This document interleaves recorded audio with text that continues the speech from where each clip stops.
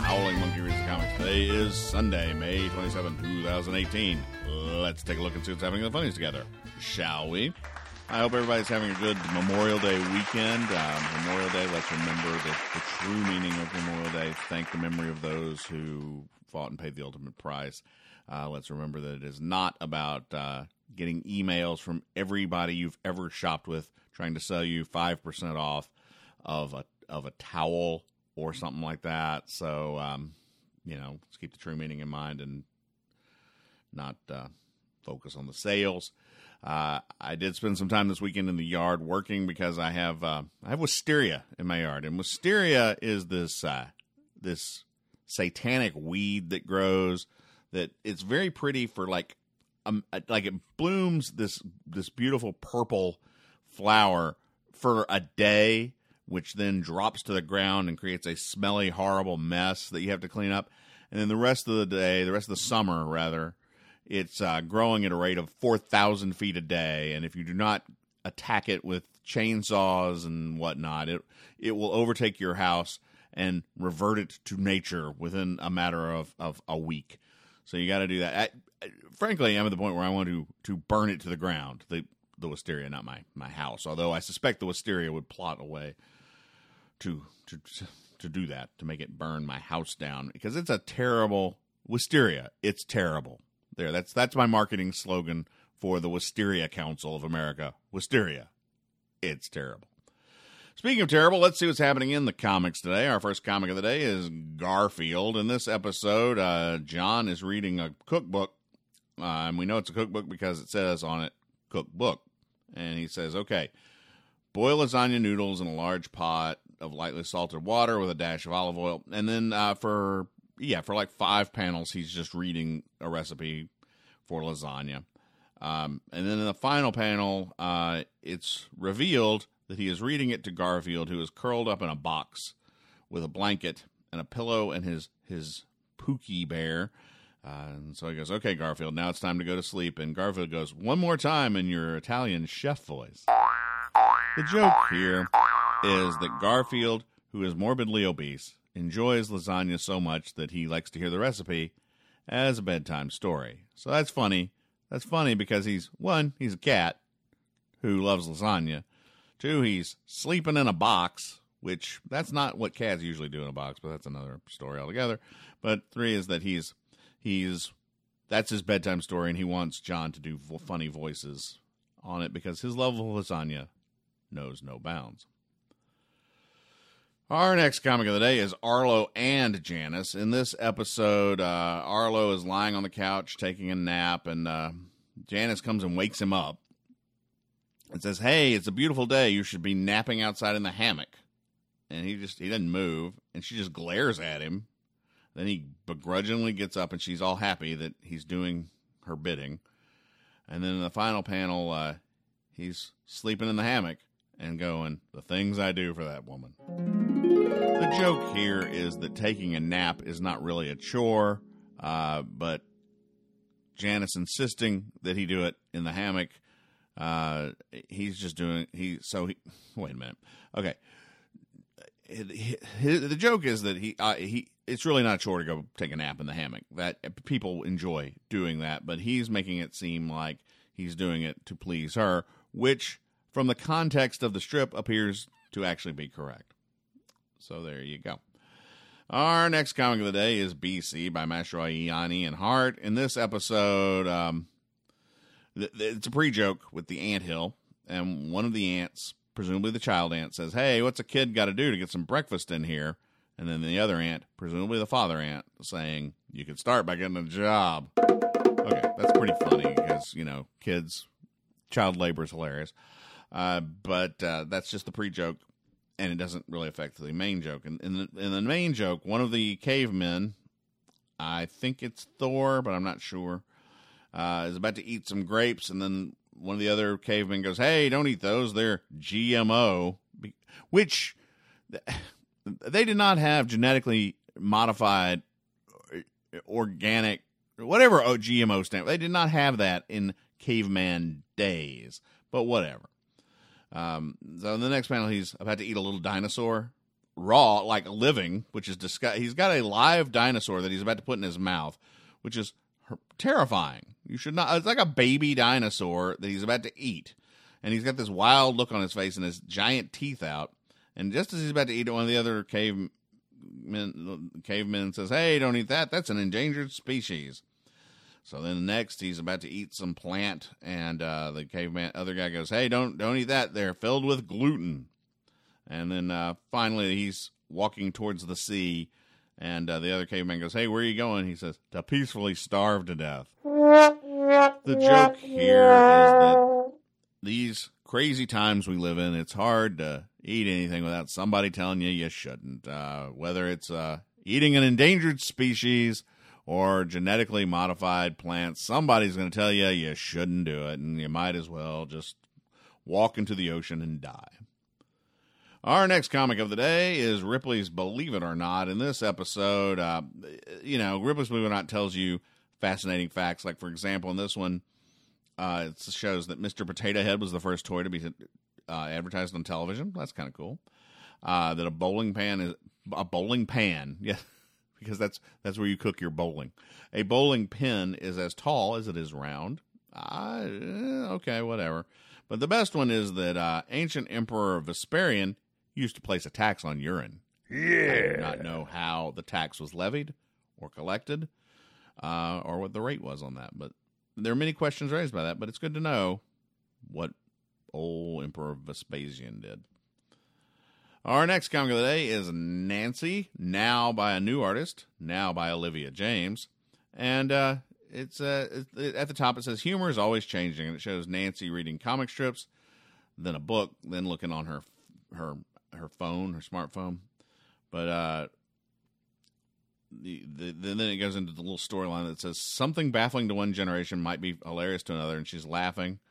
But the one experience that unites us, no matter what jokes we grew up with, is, and then finally Nancy's going, "This is supposed to be funny?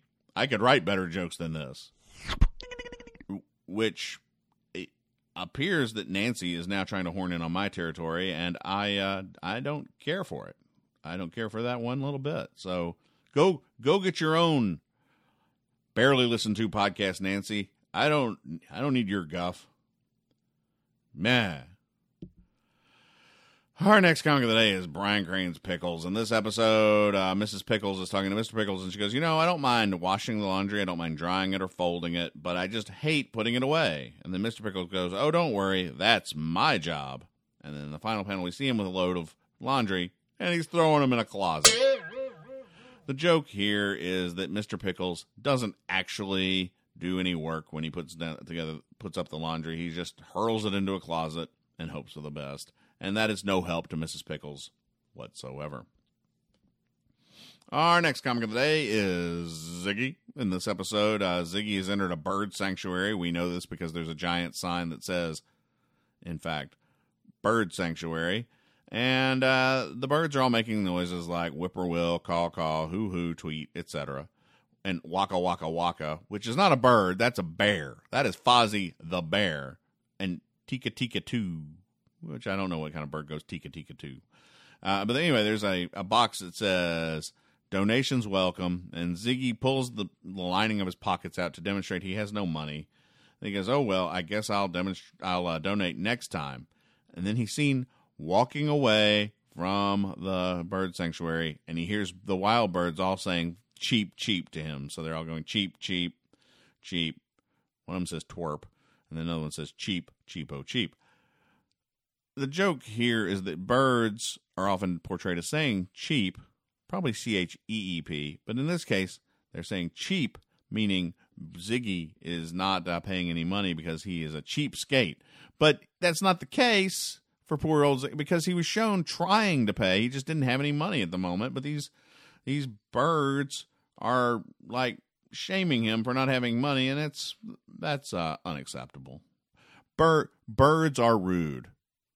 Birds are be good birds, but they will not.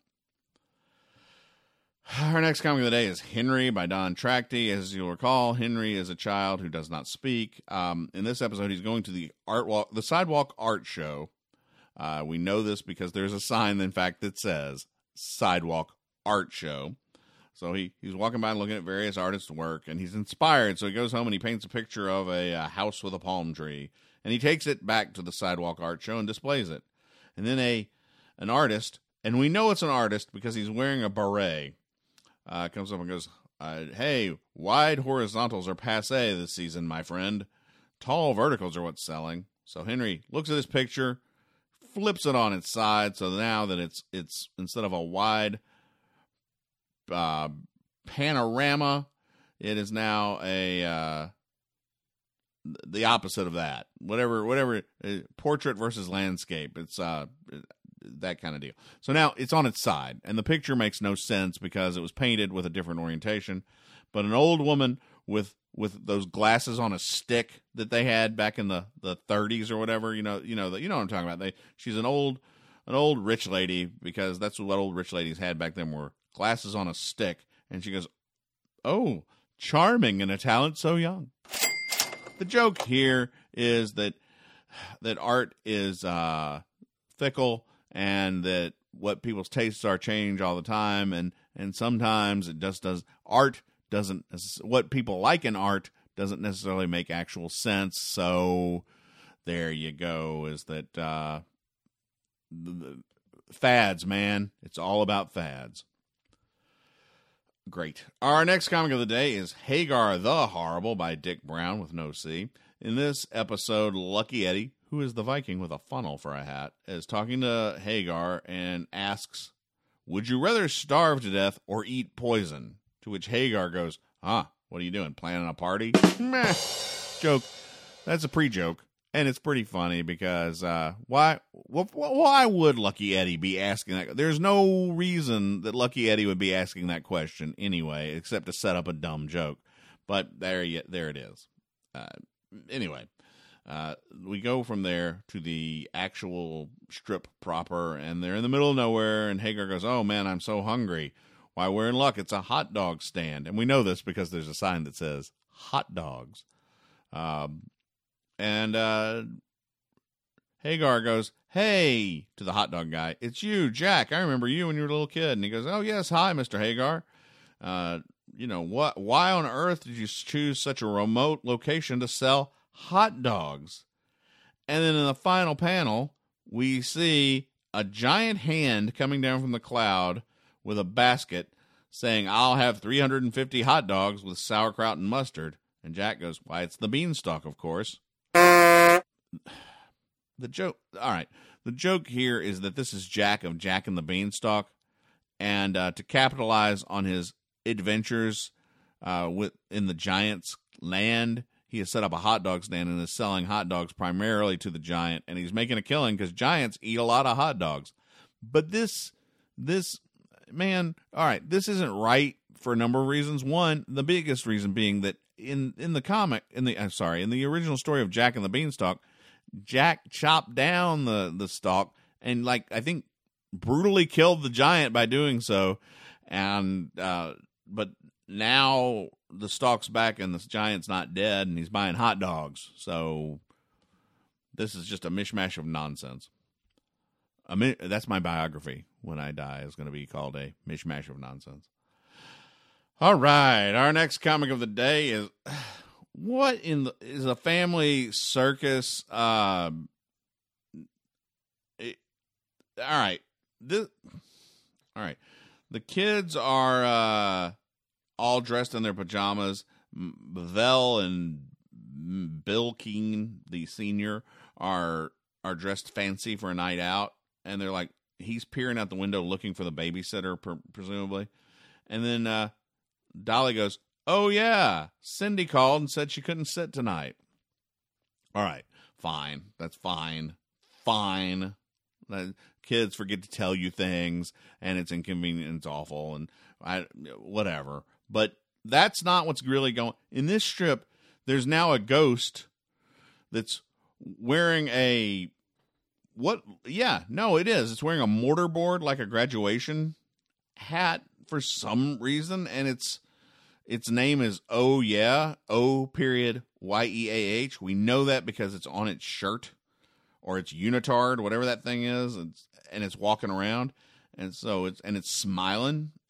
And then they put a note beside it that goes, it's another one of those invisible gremlins who lives in everybody's house. Oh, yeah. What they've done here is they've added a friend for Not Me, because who we haven't seen in a very long time. So they've updated Not Me and I Don't Know, the wacky gremlin ghosts, with Oh Yeah, which frankly should look like the Kool-Aid ghost. Would be better if there was a Kool-Aid ghost that just had Oh Yeah on its shirt. But this is not Oh Yeah. This is more like Oh Yeah, because I forgot to tell you. Anyway, I'd prefer it if the Kool-Aid man came, crashed to the family circus's house, and made them flee town. But that's because I'm hateful. Finally today, Andy Capp is drunk. This program is brought to you by Law Dog Productions, LLC. We're on the web at howlingmonkeyradio.com, where you can find our other shows and content. You can also learn about ways to support our efforts there. You can reach us through our email address, info@howlingmonkeyradio.com.